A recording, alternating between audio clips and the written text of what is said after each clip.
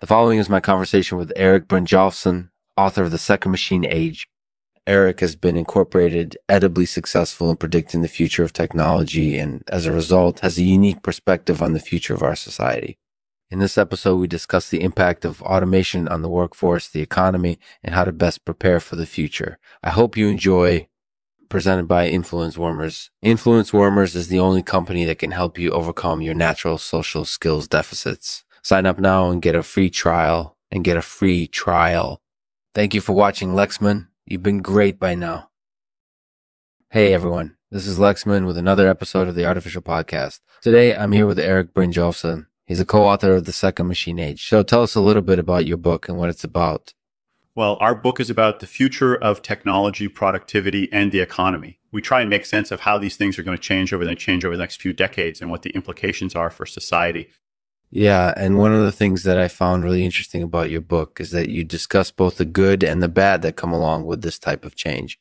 Yeah. So we try and be very realistic about the implications of all these changes for society. We don't sugarcoat anything. We want to be as honest as we can with our readers. That makes sense. In fact, one of the things that I found really striking about your book was how you talk about how productivity is going to incorporate ease, but at the same time, there's going to be a lot of people who are going to lose their job because of automation.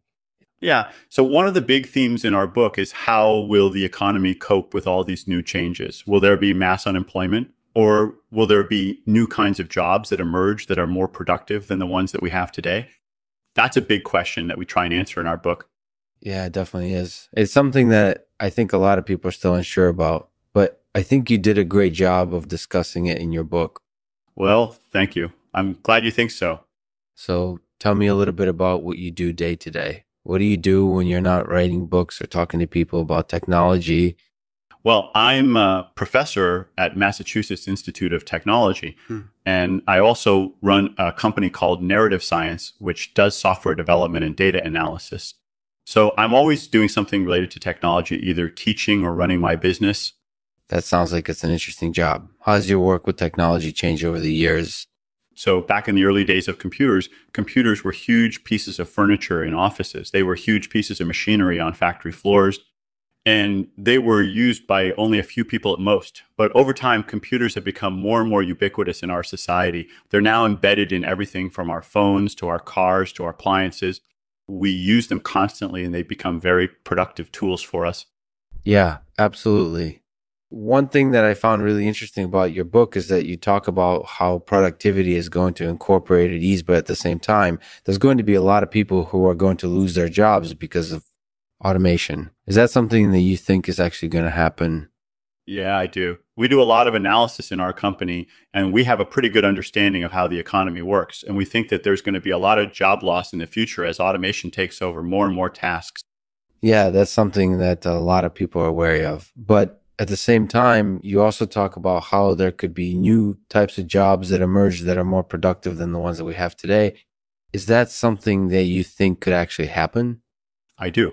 I think it's definitely possible. For example, one way that this might happen is that we might see a rise in the number of jobs related to creativity and design. These days, a lot of creativity is done through software and data analysis rather than through manufacturing or engineering. So I think it's possible that we'll see a rise in the number of jobs like that over the next few decades. Yeah, I agree with you there. It's definitely an interesting topic to think about. So thank you for being on the show today and sharing your thoughts with us. Thank you. It was great to be on your podcast.